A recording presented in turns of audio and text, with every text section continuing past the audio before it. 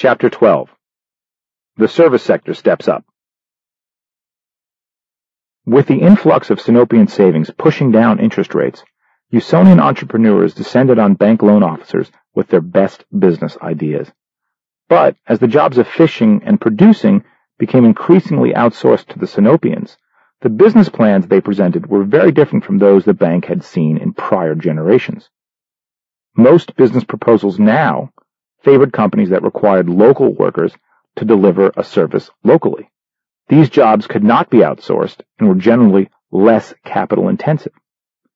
In a celebrated oration given at the island's first economic conference, Brent Barnacle explained the changes.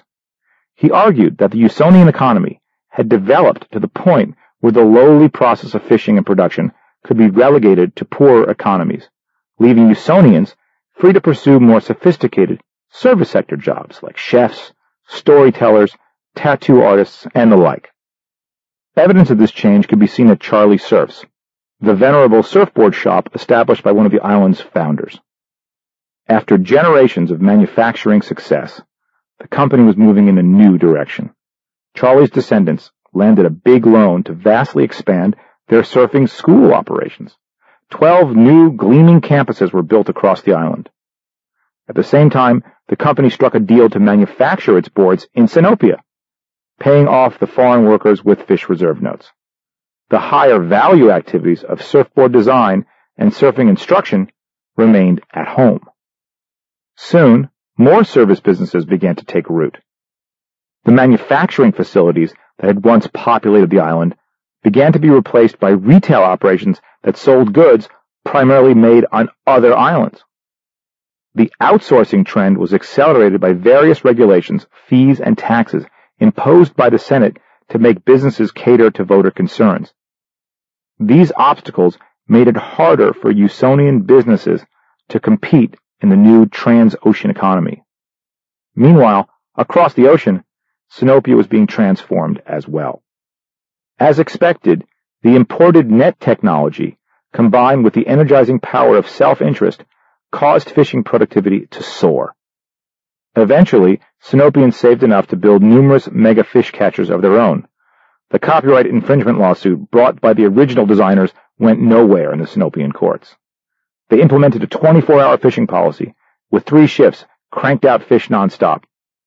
A good portion of these fish were exported to Usonia. As fish production became more efficient, workers were freed up for other tasks, most notably manufacturing. As canoe load after canoe load of fish and goods headed across the sea to Usonia, a flood of fish reserve notes headed in the opposite direction. In a typical trade relationship, like the one between Bongobia and Dervishia, Sinopean goods would have been exchanged for Usonian goods that were in demand back in Sinopia. But the Sinopean willingness to accumulate notes produced a completely different relationship in which one island largely produced and the other consumed. Why the Sinopean king would tolerate such an arrangement puzzled many. But in comparison to some of his earlier schemes, this one seemed downright logical. The policy kept the king firmly in control, but it was hardly a boon to the Sinopeans, who made surfboards but were too busy working to ever surf themselves.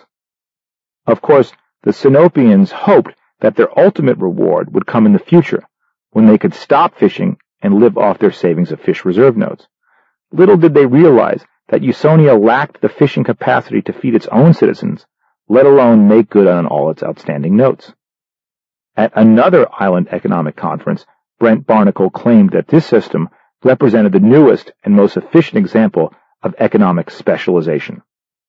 He explained that Usonia had a comparative advantage in consuming, and that this capacity was a great benefit to the entire ocean. No other island, he argued, had citizens of such voracious appetites. Usonia could always be relied on to demand more. Usonia's wide roads, big carts, and big huts made it the most efficient consumer.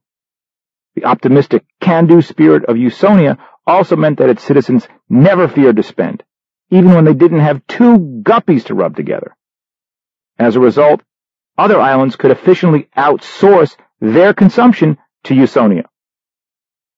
Reality check. Like most economists of his generation, Barnacle saw consumption as the elusive driving force of growth.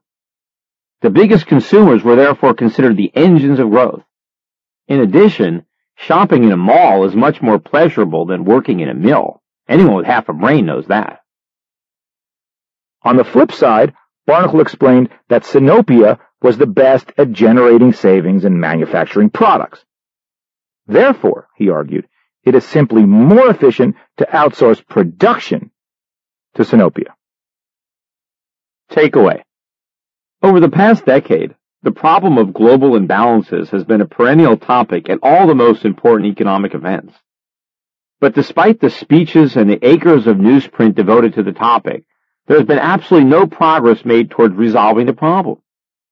The most visible statistic that charts the phenomenon is the U.S. trade deficit. For most of our history, the United States exported much more than it imported, resulting in trade surpluses.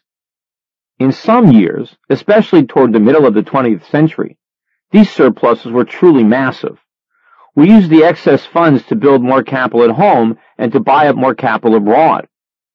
In the process, we became the richest country on the planet. But in the late 1960s, the trade surpluses started to deteriorate, and by 1976, the United States began running persistent trade deficits. The dollar's reserve status has played a significant role in allowing this deficit to grow unchecked. Without the built-in demand for dollars made possible by the global economic system, no country could long sustain such imbalances. Companies and governments would simply refuse to trade goods for a currency with which it couldn't buy anything. During the 1970s and 1980s, these deficits were on the magnitude of $10 billion to $50 billion per year, large but manageable. In the 1990s, the figures started hitting the $100 billion mark. Although the extra digits were alarming, the gap was still relatively small in comparison to our massive economy. But with the new millennium, things really started to get silly. For the first decade of the 21st century, which corresponds with the rise of China as an export economy, the U.S. trade deficit averaged around $600 billion per year, topping out at a staggering $763 billion in 2006. That's more than $2,500 for every man, woman, and child living in the United States.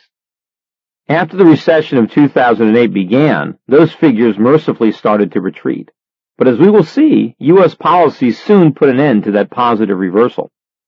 Normally, trade deficits tend to be self-correcting. A country with a trade surplus, in that it sells more abroad than it buys, will create an international demand for its currency. If you want its stuff, you need its currency. As a result, strong trading positions tend to strengthen a country's currency. The opposite is true with countries with weak trading positions. If no one wants your stuff, no one really needs your currency. But when a country's currency rises, its products become more expensive. This gives a competitive opportunity to countries with weak currencies to start selling some of their products into the market. When they sell more, demand for their currency rises. This currency counterweight should keep runaway trade imbalances in check. But the dollar's reserve status and the decision of the Chinese government to maintain the currency peg has gummed up the machinery and has allowed the situation to grow dangerously out of kilter.